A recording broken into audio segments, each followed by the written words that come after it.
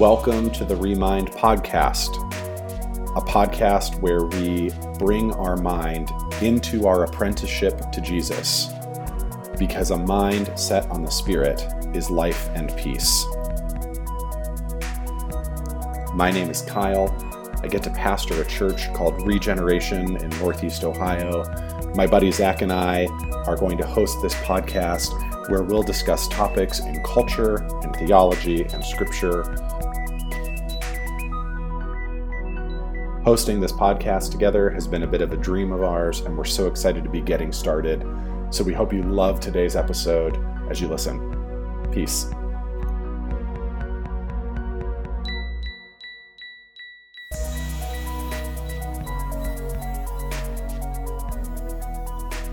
Well, hey, welcome to the Remind Podcast, episode 1, take 2. Yes. Via Zoom today in the spirit of self-quarantining. If you're listening, my name's Kyle. And I'm Zach. I am in my office upstairs, and Zach appears to be at his dining room table. Yeah, I'm at the dining room table. Home sweet home. We recorded this podcast last week and had a stellar conversation, which of course did not record. So we're recording this 2.0 with less good quality. So get excited about the day that we can use our actual equipment at the church. But we're starting a podcast. It's happening.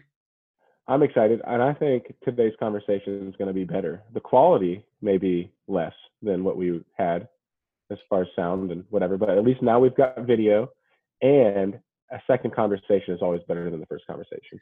And our intro and outro music by our friend Clay Colley is done. So there's going to be some shout out Clay beats at the beginning and end of the final dub of this, which is also going to be excellently edited by me on GarageBand.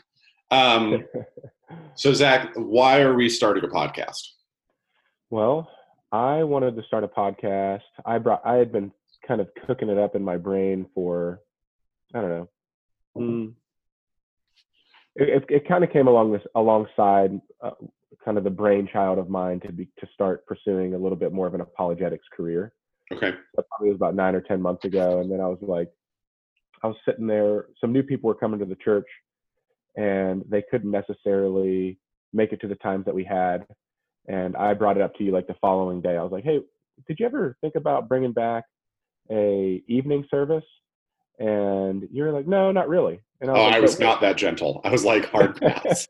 And I was like, no, but this is different. This is I kind of want to just run a podcast. Essentially, it molded into the idea of a podcast where we could equip some of our leaders in the church, give a platform for some of the teachers, some people that have gifts in our church to teach, but not necessarily a platform to teach on. So a podcast seems to be a very harmless way to do that and train that. And if I was going to be doing it, I wanted to hone my own skills of some apologetics work. So it seemed like a good mishmash of good work to be done.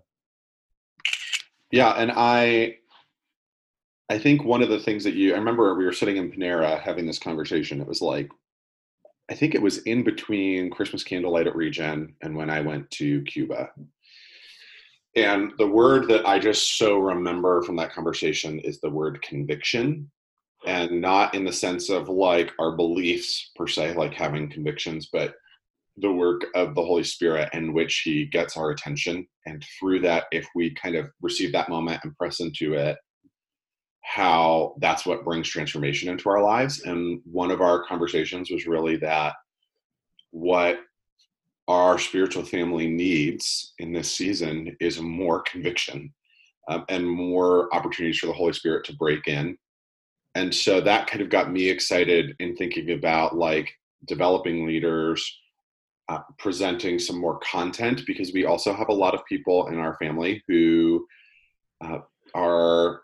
maybe they have been in church for a long time, but they're just now moving from believer to disciple, or they're brand new Christians, and there's just some categories that we want to help them fill in that we just can't do in all of the vehicles that we have as a church: circles, huddles, Sunday gathering, other random groups that kind of arise. We can't do all that. So if we could have this other venue for some content and some conviction that would move our whole culture into kind of a discipleship lifestyle defined by the up, in, and out lifestyle of Jesus, that could be really exciting. I think a good question is, so we're calling this podcast Remind, which Zach says he thought of, but that I said out loud first. Why are we calling it Remind? For me, it's about reminding, not necessarily like reminding people like, oh, I'm thinking about this now and I forgot about it. I'm looking more at like a restart or like a redo. Like I want to remind people's ability to think logically about what the things that we believe, or think logically and critically even about other people's beliefs. I think that we live in a culture that is plagued by confusion and ambiguity. So that's kind of, and I mean, in a nutshell, that's kind of where I'm at. I want to try and attempt to remind myself constantly on a daily basis, and then even help to remind other people. I've been thinking a lot about this since we had this conversation last week, and thinking a lot about how our real goal with this too is, I like that idea of remind, not like, we're not trying to be a Post-it note in the corner of your mirror. We're like trying to rebuild the way that you think about the way of Jesus from the inside out. And that means bringing our mind and our thought life into our discipleship. And I think church people talk a lot about their hearts, right? Oh, that just touched my heart, Pastor. But Scripture, the more I read the New Testament in particular, speaks so much of our minds. And even 2 lines from Paul are just really at the forefront of my mind as we're talking about this. One of them being Romans 12:2, which says, "Do not be conformed to this world, but be transformed by the renewal of your mind, that by testing you may discern what is the will of God, what is good and acceptable and perfect." So the opposite of being conformed to the pattern of this world, and the pattern in this means like a way of thinking and being and living. The opposite of that is being transformed, not in our heart, but in our mind. Paul also says in Romans that a mind set on the Spirit is life and peace. And so we want to help Regen and our spiritual family and anyone else listening to this podcast experience life and peace as we set our minds on things of the Spirit, as we set our minds on things that are above, and to experience that transformation. And I think it's just an interesting concept that we are transformed by our mind. But the reality is, and Dallas Willard talks about this, which we need to have a podcast about Dallas Willard at some point, and just his thinking of the mind, because his whole thing is that truth enters our mind first and then goes into our heart and then into our bodies. But by neglecting the mind, we do ourselves a disservice. And I've been reading 1 Peter just for my own time. And 1 Peter 1:13, "Therefore, preparing your minds for action, and being sober-minded, set your hope fully on the grace that will be brought to you at the revelation of Jesus Christ." I love that. Preparing your mind for action. And that's kind of what we're trying to do with the Remind podcast, even in the midst of really a crazy season with coronavirus in the background. And that's kind of why we're starting this podcast now, because we have a lot of disposable time, or at least a lot more flexibility in our schedule.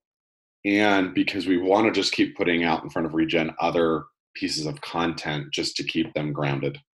Yeah.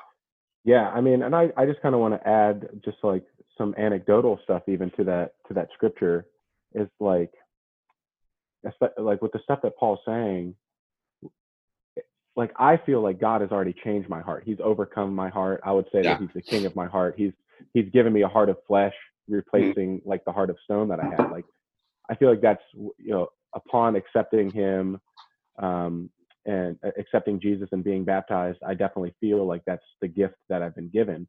But the harder battle, especially for me, and I really think for everybody, the harder battle, much harder battle, is the battle of the mind. Wow.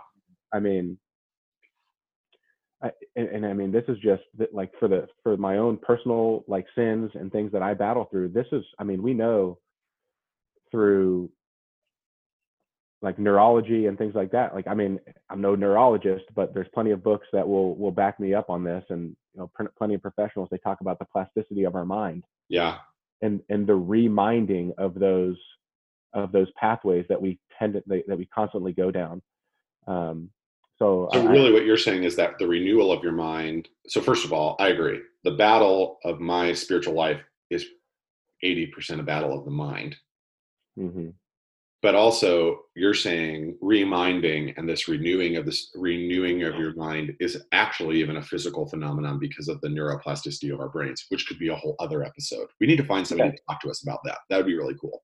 No, yeah, I mean, I 100% believe that. And I would say just recently, like in the last 4 or 5 weeks, I feel like there's been a new frontier of my own reminding, plastically wise, if I can say that. All the neurologists out there, ears bleed as I say that. Yeah. I would say in a similar way, I'm experiencing some like new breakthrough in some places of my heart and my mind. There it is.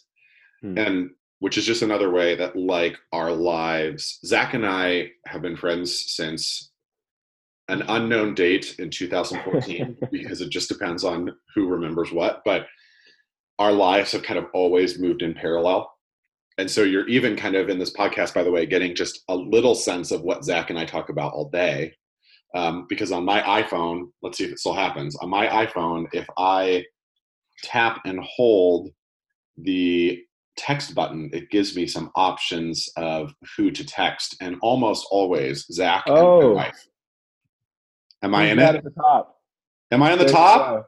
At the top. Here's what's annoying. I somehow I like 3 weeks ago texted myself something just because it was easier, and I can't get myself out of that screen, which makes me feel. Well, I do that too. So another way that we're connected, it's there's Zoe, but there's Zoe. Gage, shout out to Gage McCracken, and Gage. myself. Right. I think, but I think you're just getting a sense of kind of like our friendship and the things that we nerd out about and text. Zach and I text like we're 16-year-old girls, only we text about theology and culture and scripture. It's super cool. We're really cool people. It's what we are.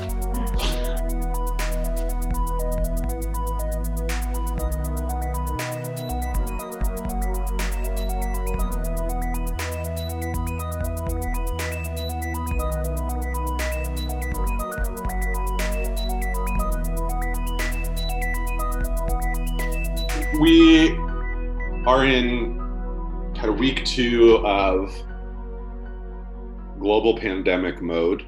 And last week we had this conversation on like Monday or Tuesday, or maybe even Wednesday. And so we were still in the early stages of this. We were not under shelter-in-place orders. Now, as of Tuesday, March 24, when we're recording this, we are under shelter-in-place orders. One of the articles that just keeps grabbing my attention as we think about this, and what does it mean to be the people of Jesus? And maybe soon we're going to record an episode of this where Steph and I are on talking about how we can be pressing into the season. And I want to cast some vision for that this Sunday in my sermon. But we want to talk about how we can be kind of using this season fruitfully. But I read this article early last week called From Foreign Policy, which again, when I say that I read this article, it makes me sound very important. A guy named Lyman Stone wrote an article, the headline of which is Christianity has been handling epidemics for 2,000 years, which I thought was just phenomenal. And he has this quote in this article that says, during plague periods in the Roman Empire, Christians made a name for themselves. Historians have suggested that the terrible Antonine plague of the 2nd century, which might have killed off a quarter of the Roman Empire, led to the spread of Christianity as Christians cared for the sick and offered a spiritual model whereby plagues were not the work of an angry and capricious deity, but the product of a broken creation in revolt against a loving God. I think what this article gets to for me is that this is a really unique opportunity. I was just listening to another podcast where they talked about how, like in the 70s, John F. Kennedy, when he was still a senator, gave a speech where he said, the Chinese word for crisis is made of two characters. And I think the first one is like danger. He said the first one was like danger, and the second one was opportunity, which has actually now been proven false. But I think Sounded nice. Yes, it sounded nice. And it's a compelling idea, right? That in this season of, and somebody, I think, in an article, like this was in the Bridgetown podcast, they said the word was like opisis, like crisis and opportunity together. And I do think that's a terrible word, but I do think there is a unique opportunity for us as the people of Jesus in this season to be talking about truth. And I think there's that opportunity is something that we can take advantage of. That sounds a little harsh, that we can press into. Because in our DNA as the Jesus people is this like, oh, epidemic, like major illness, like let's go, saddle up our horses. This is what we do. And so I feel really passionate for our church to be engaging in this well, and not just kind of hunkering in place and enduring, but doing everything that we can to press into the story that this is talking about. Yeah, and I mean, my question to you is like, why is it that Christians kind of have that in their DNA or in their doctrine or their philosophy to be able to go and do that type of thing? I think it's because our core belief is that this is not our home, and that this is just a place, and that what happens after this is secure. And so, yeah, I'll go. I mean, our ancestors went running into plague houses because, for the same reason that they kept preaching the gospel when the Roman Empire told them to shut up and go home. And it was because death is not the worst thing that can happen to me. Yeah. The worst thing that can happen to me is for me to waste the one life that I have been given on lesser things. And so with the security of knowing that the Jesus who holds my life in his hands has conquered death and the grave, I can go doing significant things, and I can go plunging myself into, into sickness and into pandemic and into, get thrown to lions, because that's not the worst thing that can happen to me. And so there is, if we are thinking about heaven in the right way, and this is N.T. Wright, who has kind of explored this a lot. If we are thinking about heaven in the right way, it radically transforms how we live day to day. There's this phrase that there are people who are too heavenly minded to be any earthly good. I think the most heavenly minded people are of the most earthly good. And so there's a courage that comes from, and a love and a compassion that comes from, this is not my home, but I want to make my home now as much like my home will be then, as Jesus would pray, on earth as it is in heaven. So therefore, social justice, and therefore caring for the sick, and therefore, at least in this scenario, right now, today, what loving our neighbor means, even with that kind of courage, means I'm just going to stay home.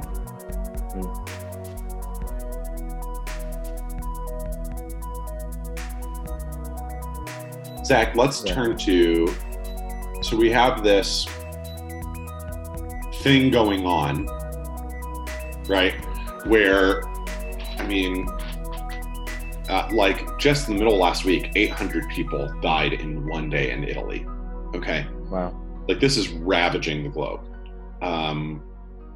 And, while it's within our DNA as the people of Jesus to press into these things well, there's a lot of people asking, Christians and non-Christians alike, like, why is this happening?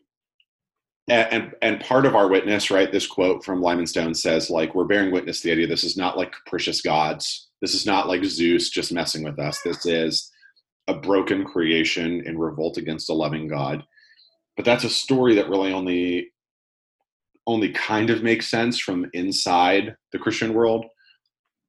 But we have friends and we have neighbors, and this is kind of your wheelhouse, the apologetics place, who are asking, like, why is this happening? So talk to us about how do I think through this, and how do I have these conversations well? Yeah, I want to start with just the recognition that this is the why question of I think all, like, whether you're a theist or an atheist. Yeah.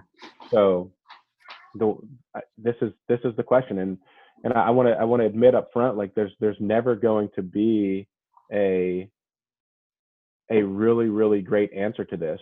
So Yeah. whatever theological answer that we can produce as Christians is only going to be, 10, 15, maybe maximum 20%. If we were to look at like all of the things in a pie, maybe maximum 20% like consolation. Right. It may give somebody the answers to this why question, may give somebody the mental kind of understanding, or the intellectual kind of assenting to this why question, but it doesn't really help people that are suffering. When somebody loses a child, when somebody loses their grandfather, and like maybe their whole family, 800 people, who knows, maybe that was somebody's entire family. Yeah.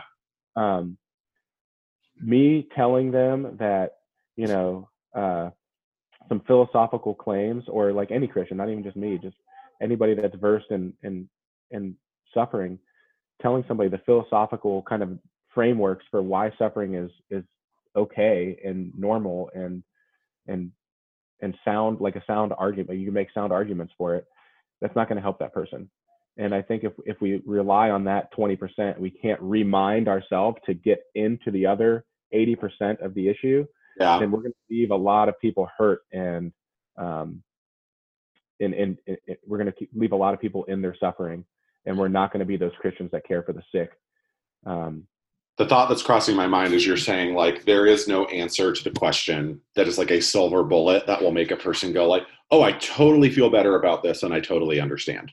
Yeah, there's definitely not. So I mean, I like, if I can continue, there's the one thing I would say is like, evil and suffering, it does not disprove the God and erase all of our hope as Christians. The one thing that Christians can do more so than the theological framework, like give that, is to, I think what Christians are able to do in these times are to offer a branch of hope and a freedom to grasp. If somebody's in a sweeping river and about to drown, and about to, like, under emotions and under mental anguish, it would be very, very good if for us to reach out a hand and pull that person out of that river that seems to be moving so fast and so powerful, something that they can't overcome themselves.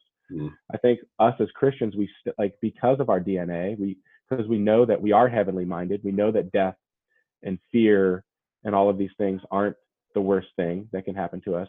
We do have this base to stand upon, and that we can reach out our hand and pull people onto that base. And I think that's where we start to kind of get into the two branches of this argument. One is the intellectual side of the argument, the theology side, and the other is the more pastoral side of the argument. So I think the way that you introduced it is you wanted to kind of go down the theological side first. Well, not necessarily, but that's you introduce it how you want to introduce it, baby. You know what I'm saying? Yeah. Well, the implication is this: is when somebody says, "Why is this happening?" And if they're genuinely asking, I think that our best bet as a Christian, as a follower of Jesus, is to not answer that why question. You don't answer that why question. You don't fall into that little bait and that trick, because it's not going to offer them anything helpful. Unless somebody, of course, is insisting that they really want to know that. Like, I would do that. Like, I'd be like, no, tell me what the Bible has to say about this. Right. And give me what, like, past tradition has said about these things. Like, you can, those answers are there. I think the way that we have to handle this time right now is to move down that pastoral side and just say, hey, I don't really there is not really a great answer for this, but I really want to know how you're feeling in this so that I can come alongside you and just kind of help you through those feelings. Yeah. I want to kind of work. So that's kind of the way. If you go down that route, if you take the branch of, hey, we're going to go this intellectual route, then you're going to open yourself up to having a debate. And in debates, different skeptics have introduced what we call the skeptical trilemma, And it even has a fancy philosophical name for it, and it's called the evidential argument from evil. And it goes like this.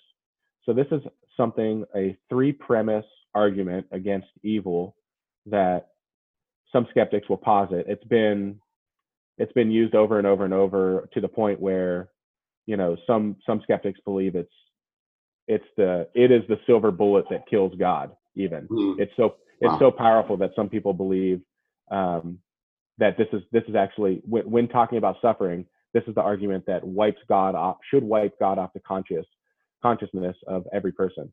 And and I'll show you that that's not really the case. But the premise goes like this: if God is all powerful and he can do anything he wants, and if God is loving, and a loving God would eliminate all the pain and suffering of this COVID-19 coronavirus and any tragic issue you could come up with,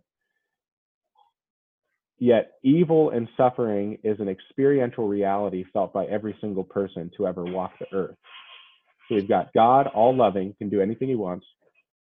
God all powerful, he can do anything he wants. God is all loving, so therefore he should eliminate pain. Yeah. But yet there's evil and suffering and is experiential reality. So those three premises would conclude into the fact that the Christian God is incoherent, inconsistent, and irrational.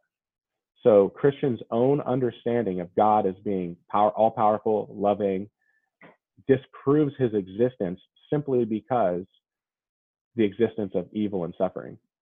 So basically they're pitting the character of God against the reality of evil and suffering, and concluding that because of the reality of evil and suffering, God doesn't exist. And earlier you said, like, this idea that skeptics have this idea, but my guess is, like, our friends, our family members who do not practice the way of Jesus have either like a fully conscious, fully thought out version of this, or just kind of have this like unconscious, amorphous blob of thinking where they, and frankly, even Christians, I think, after crisis, have these thoughts go through their head, right? Like, if God was loving, why did he do this thing?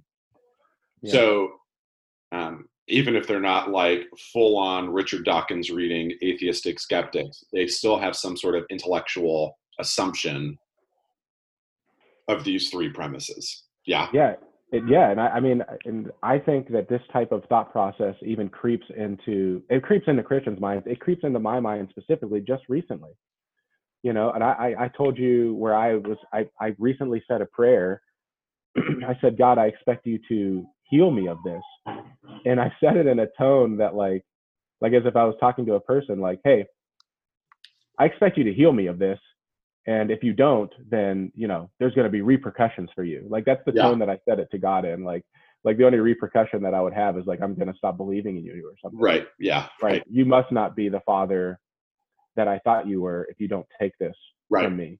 Right. So I can, and the door's open, buddy, and I'll walk right out that door. Right. And it was very like a threatening type of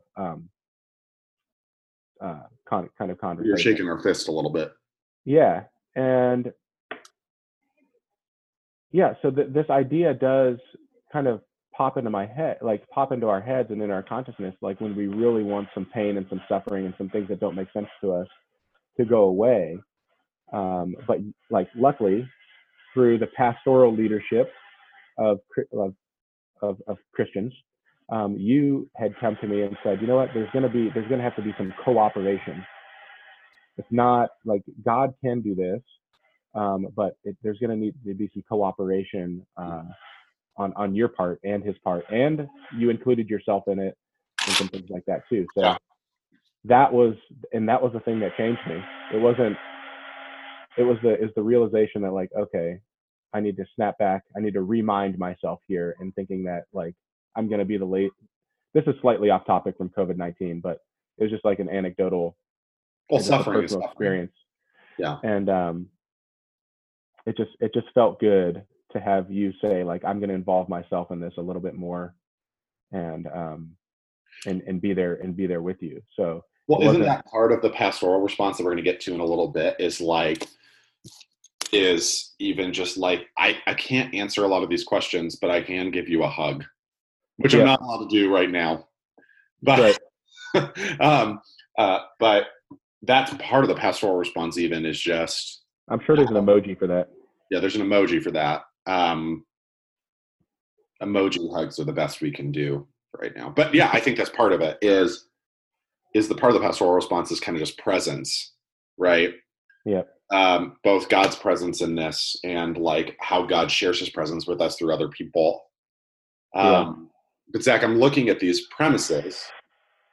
God is all powerful. He can do anything he wants. God is loving. A loving God would eliminate pain. And I'm thinking, okay, well, at least on premise number 2, a piece that's missing there is like a loving God would eliminate pain. Well, a loving God also like was crucified, like did not eliminate pain for himself. So there's obviously a little bit of a hole there. Yep. I do think, I mean, we could talk about this another time, but like kind of the ace in the hole in this conversation usually comes back to the crucifixion on some level, right? Always. It's the unique, that is the bedrock upon which Christianity is founded. Right. That's the one, it is the unique thing that no other religious ideology shares. Right. And that's always the most contentious battle of the minds for most people. And when people realize the power of that, right? I mean, that's what that is pastoral. God so loved us that he sent his only son to die for our sins. Right. You know, we were in a state of tragedy. We were in a state of, this is the biblical story. We were in a state of like no return. Yeah. But we were in that river that was sweeping us away to death and like just constant, just sweeping us away from no relationships and sweeping us away towards selfishness and just that naturalistic tooth and claw type world where the strongest wins and like the most fit survive. Right. Yet we get this tiny little baby who grows up and is meek and is wise, but ends up dying for the sins of everybody and dying for the salvation of everybody. That's the opposite of nature. Like on himself. Yeah. There's nothing like what he did that's anything close to the nature of this world. Yeah. So, but yeah, you pointed out, I just want to say, you pointed out the fact that the arguments there, the premise 1, God is all powerful. He can do anything he wants. God is loving. A loving God would eliminate pain. Right. You in one foul swoop right there, you just revealed the irrationality of those arguments. Right. So for arguments, like when we talk about arguments in philosophy and logic, an argument must be sound. Like the key word is sound. So you just broke the soundness of those arguments in one sentence, or in one name, Jesus Christ. Right. So like, again, I mean, now I'm just thinking like, just as a Christian, the power of his name. Right. Down what's supposedly one of the most powerful arguments against Christianity. Well, Jesus Christ. Yeah. Explain that, please. Yeah. So yeah, the power of his name is just so great, and it shows the irrationality of that argument. So we can basically throw out the skeptical trilemma, the evidential argument from evil. It does not disprove the existence of God by any stretch of the imagination, because anybody who would hold to that skeptical trilemma would just be operating on a misunderstanding of the character of God and the depth of the biblical story. And they would simply just need to be like, if that's where they wanted to keep the conversation, then they would just need to be taken to school essentially on all of those topics, which there's many, many, many more smart people than me and even you that can take them to school. And it's all for free on the internet right now. You just have to do some quick Google searching. Right. I think you would say that you've got some academic game and you've swayed my hard-heartedness into realizing the value of Christ through and Christianity through words. But over time, the way that I've been attracted to being a Christian and the Christian ways, that Christian DNA, if you will, is through compassion. So one of the ways that I know that like I'm changing is when tears just magically start to fall out of my face. That means the Holy Spirit is working on Zach. Yes, that's the indicator that something is happening. So, and I don't know the last time I read a book where I was so convicted and just started bawling and couldn't talk. So that's the truth of the matter. Which is why you're saying like dealing with the skeptical argument is only 20%. Maximum. But the rest of it is engaging in that compassionate and what you're calling the pastoral response, which you wisely said in the first recording of this podcast is the unique contribution that Christianity has, is that we have a pastoral response. Yeah, that was in relation to that quote that you got from Mr. Stone above. I was kind of latching onto that part of the sentence where he said Christians cared for the sick and offered a spiritual model that was completely unique relative to the models that exist today, even amongst the big monotheistic religions and even the pantheistic religions. Like, we have a model that says, I'm going to come alongside you. This is the one life you live, and I want to make sure that you understand that you're safe and you're accepted and you're loved. Where you're going to get some different responses from some other ideologies. So unpack the pastoral response for me then. So I've got my friends and I've got my family that are asking me questions. We got people in our church that are saying, how can God allow this to happen? And we kind of just pointed out like how the crucifixion kind of points to, Jesus died to restore a broken world. And the reality is we're still waiting for the fullness of that. We're still waiting, even in 1 Peter, that verse I read earlier, we're waiting for the full revelation of Jesus in his return when he brings all this. But for now we've got to deal with this. So what is this? And you've got this actually fire quote from Billy Graham that I think is about this pastoral. Who better to quote than Billy Graham? Like, that's what I'm saying. One of the most well-known pastors. If anybody's going to know, if you're new to Christianity, then you probably have heard about Billy Graham, but I can't necessarily make that assumption. But here it is. I mean, this is great. Well, I wanted to. What I did in the last podcast is I kind of contrasted two pastoral statements. Both are true. Yeah. I think one is more biblical, I guess. So, and I don't remember where the story's from, but it essentially goes like this. And I don't even know after what tragedy it was, but essentially it was a terrible tragedy. It may have been 9/11. I'm not sure. Where a pastor comes up in front of his congregation on the Sunday service. People still came to church. They wanted to hear the word of God. And a pastor comes up and he says, I have nothing to say. And he sat down. And it was just in a state of just complete turmoil and tragic just feelings. People were overwhelmed. I'm sure when he said that, people, like, I can just imagine like the weight of I have nothing to say just came crashing down on everybody. Yeah. Tears I bet you people started crying, like wailing even. I can imagine when you go to your pastor and you go to hear the word of God and your pastor says, and I'm not faulting this person, whoever this is, because I think what he did is still true. It's still true. Right. And he says, I have nothing to say. Like, that puts us, like, what do we have then? Right. And I think Billy Graham does this a little bit better, because I think while we don't have the answer to the why question, we don't have the answer. We've got no reason to just be like, oh, thanks God for giving us that answer. I can stop feeling bad now. Right. That's not the answer that God gives. God definitely gives us a response. He has something to say, and Billy Graham sums it up like this. He says, I don't know.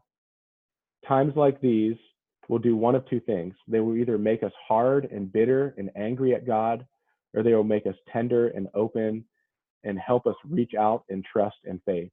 I pray that you will not let bitterness and poison creep into your souls, but you will turn in faith and trust in God, even if we cannot understand. It is better to face something like this with God than without him. I love that so much. yeah, it's just a chilling quote, and it's full of truth, and it's I think that's exactly what God would say. I think I think God would say, hey, look, I can't take all of this pain and suffering away from you because it's part of the world that I've created. Um, And it's rebellion against me. Yeah. yeah, it's rebellion against me. Like it's just, but what I can offer you is myself. Yeah. I can offer you myself, and I can offer you another part of myself called the Holy Spirit that's going to empower you to like just just be built up and have confidence and hope. He just offers him his whole self, and he offers himself in flesh, in the flesh in Jesus Christ. He says he's the only God that experiences the same level of pain and suffering that we do, even more. Yeah. So, we have a model, we have a pastor, we have somebody to follow. Yeah. Through that valley, through these valleys of just fear and terribleness. Yeah. So, and there's a similarity to those two responses. The one pastor standing up and saying, I have nothing to say, and leaving it there. Billy Graham, in a similar way, says, I have nothing to say, but I do have this to say, right? I don't know, but here's something that's true. It's very different than I have nothing to say. And I think even the freedom then to say to our friends who are saying, why is this happening? To say, I don't know. yeah. But here's what I do know. Like, I don't know the answer to, and I don't. Like, Zach, I don't know the answer to the question of, like, why COVID-19. I don't know the answer to the question of, like, the people in our community that are struggling with anxiety and depression after, like, massive childhood trauma. I don't know, like, why some of the most faithful people that we know, like, have tremendous, like, physical suffering in their life. I don't know, like, why Steph and I had to have 3 miscarriages before we had Jack. But I do know it's true what Billy Graham says here. It is way better to face something like this with God and with God's people than without. Yeah, you know what was just coming to my mind as we were constantly saying, I don't know. Yeah. I think there's sects of people out there that say that they do know, and they offer like bad answers, like, Yeah. well, and they'll say, well, sin has consequences. Yeah. And they'll say like, God won't give you more than you can handle. They'll say stuff like that, but I'm even looking more at like placing the blame on all of these people. Right. Like, Okay. I think that somebody might say, there's free will, and then there's and as a result of free will, there's sin, and as a result of sin, there's going to be judgment. And like, I think some people will offer the answer that God is judging these people right now. And I just I don't know that, and neither does anybody else. People do not know that answer. So I think it's and what does that answer help? How does that answer help anybody? I don't think that there's a valid way of defending that answer. But I think that's the answer. That is an answer that some people may give. And I would personally like to condemn that answer. And I would like to side on the side of Billy Graham and say, I don't know, but here's some true things. It's what we do know about God is that he is all powerful and he is all loving. And that doesn't mean that he's going to take away all the pain and suffering. But I would rather be with the all powerful, all loving God who understands love to a greater degree than I ever will. Yeah. And community to a greater degree than I ever will, than be in it on my own, relying on, the biblical thing that I keep going back to is when Jesus tells the crowd to eat his body and to eat his flesh and drink his blood, and his disciples turn to him and say, Lord, that's a hard teaching. And Jesus says to them, oh, are you going to leave me too? And this is after everybody walked away from him after he said that. And they said, no, who would we turn to? Like, even in the hard teachings and the hard times of our life, who better to turn to? And I think that's what Billy Graham is saying here. Who better to turn to? So let me, in our last moments here together, let me play skeptical friend via text message who, tonight texts you and says like, I just really can't believe in a God that would allow coronavirus. Like, I can't believe in a God that would allow people to die in the Holocaust. I can't believe in a God that would allow these things. Like, what is conversationally in a text message? We're not going to like debate. We're going to offer the pastoral, compassionate response. Like, what is my way to respond to that lovingly?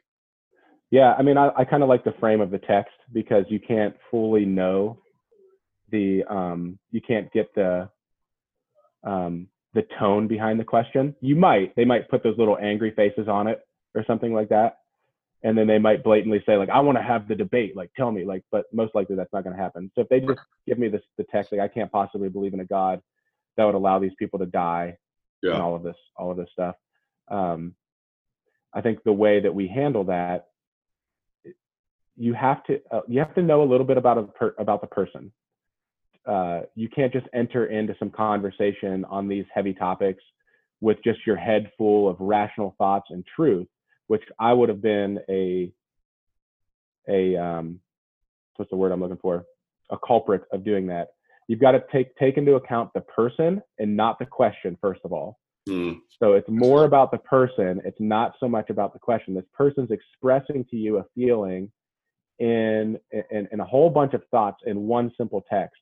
And I think once you kind of consider the person, then you can give them a better response. So I would say if it's a relatively close friend or acquaintance that I know, and I know that they're a pretty calm and docile person, they're not trying to argue with me, I would simply offer them a answer like, well, I can understand what you're saying there. I think that's a common struggle that people have said. It's not a new struggle, so you're not alone in that. Yeah. But I can't possibly imagine going through all of this misery without Jesus, and kind of reframe it to make him answer that. Right. It's not so much about me having to answer the why question. Right. It's I want to get down to the nitty gritty of what it's like. I can't possibly do this without Jesus, and kind of get the conversation onto Jesus and why Jesus helps me get through these terrible things, and allow that person to join into that type of conversation, as opposed to, let me tell you why God is doing this. Yeah. And let me prove it to you. Yeah. Yeah. You moved it from a debate to almost a counseling session. That's what it is. I mean, why else is that person coming at me like that? Right. Like, what does that person want? Like, he knows that like that person doesn't have the answer. Right. So, and he's reaching out. He's in this river being swept away with whatever type of emotion. I don't know it yet, but I'd like to know what is it. If he's my friend, I want to know his emotions. He's got his hand out. He's going by me. I'm on the bank, standing on the rock, which is Jesus. Yeah. And he's got his hand out, and he's saying, right, he's maybe shaking his fist at me, but I can still grab his angry shaking fist. Yeah, and I better if I love him, right? Yeah, and I can pull him up, and if he doesn't like my answer, he can jump right back in that river. So, this is so good. So what if the other question, maybe in the same conversation via text, which is the only way it's going to happen right now, because it's not like we're having this conversation over lunch, right? And I would say I'm a big fan of texting. I know a lot of people aren't. I would say I think conversations like these are a little bit easier to handle in text, especially if you're new to it. Yeah. Because in person, like, you're like, whoa, did somebody just ask me a God question? Like, oh, I'm not prepared. So it is important to stay prepared. In that same text that Kyle's talking about, 1 Peter, what is it? 1 Peter 15:3. 3:15. Always be prepared to have an answer for the hope that you have. Yeah. And that prepared, or I'm sorry, the word answer there is prepared or answer. I'm forgetting now. Is the word apologia, and the word apologia is apologetic, which means a defense. Always be able to answer people when they ask you about your faith. It's super important. Not being able to not having an answer, in my mind. I mean, it happens, but it really shouldn't happen. It really shouldn't. And that's kind of the heart of this podcast, is to help remind you so Yeah. that some of the common questions that people are asking, and we're going to create a platform even for people to ask us the questions that they're being asked. Yeah. Um, And so maybe the we first have something conviction, for that. maybe the first conviction right now is if you feel like you're not prepared to answer a question like the one that I was just kind of talking about, we got to, I mean, honestly, you got to do the work. You got to, it's study, it's asking questions, it's joining Bible studies, it's, and hopefully this will be a good source for you. Well, and a But disciple is in Greek a mathetes, a learner, right? mm-hmm. So the other question they might ask, Zach, in this text conversation is, and I love, by the way, the note about, first of all, yes, if you're hearing this and going, I wouldn't know how to answer these questions, like rewind back to where we started talking about Billy Graham and just like digest this and ingest it and hold on to it. But I love the part about texting. Like that's a big encouragement because like I don't need to then be on my toes, right? I have a Mm-hmm. minute to think about it and put together a response. But so in the same conversation, they might say, well, I've just seen too much evil to believe in God. They might say, you can't honestly believe in that. Like given all this evil, how can you honestly believe in God? Yeah, that question seems a little bit more pointed. Like Yeah. it seems a little bit more attacky. Well, and it's putting Um, you on the spot, really. Yeah. yeah, because they use the word honestly believe. Like they're kind of questioning my mental faculty and Yeah. my Yeah. intelligence. How can you honestly believe it? You can't honestly believe in God, right? Like it's just it's a this or that type of, it's either black or white. Like it almost sounds like they've got it all figured out based on their experience, based on their singular experience.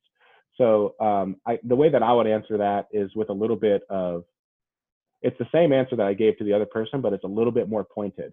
Yeah. And I would say to that person, you mean with all that you've seen, you can't? And I would emphasize the word can't in a way to offer them the ability to respond to why can't they believe in Jesus? Yeah. Why can't you do this?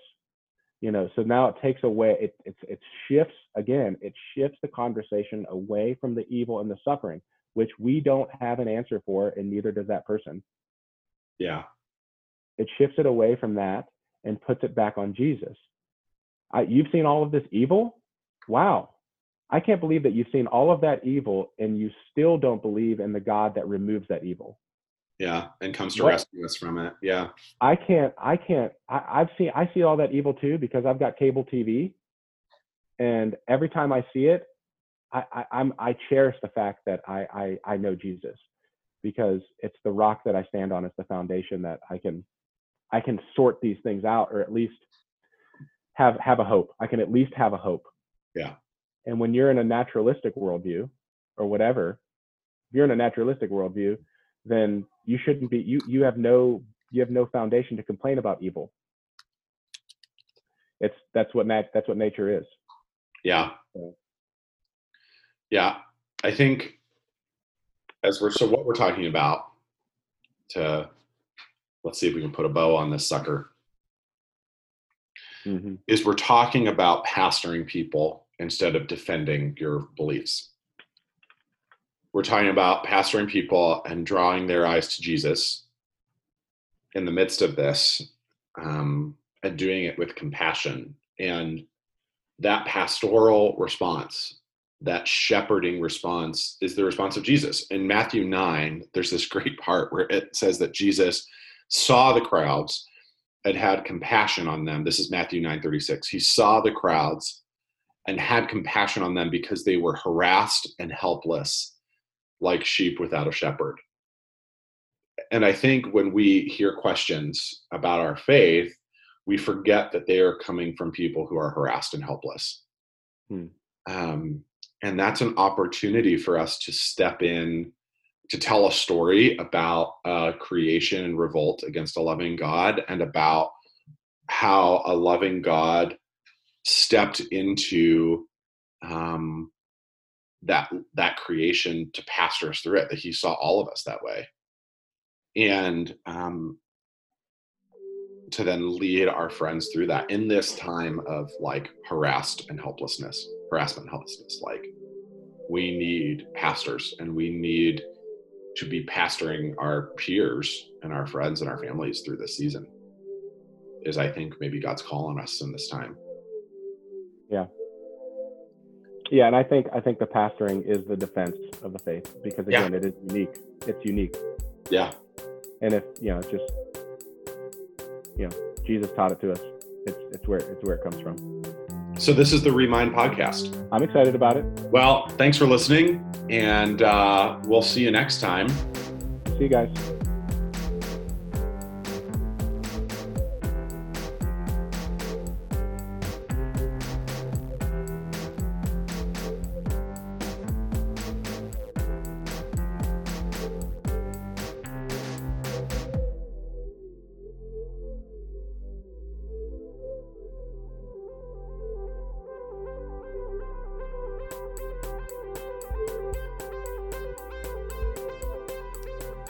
Thanks for listening to the Remind podcast.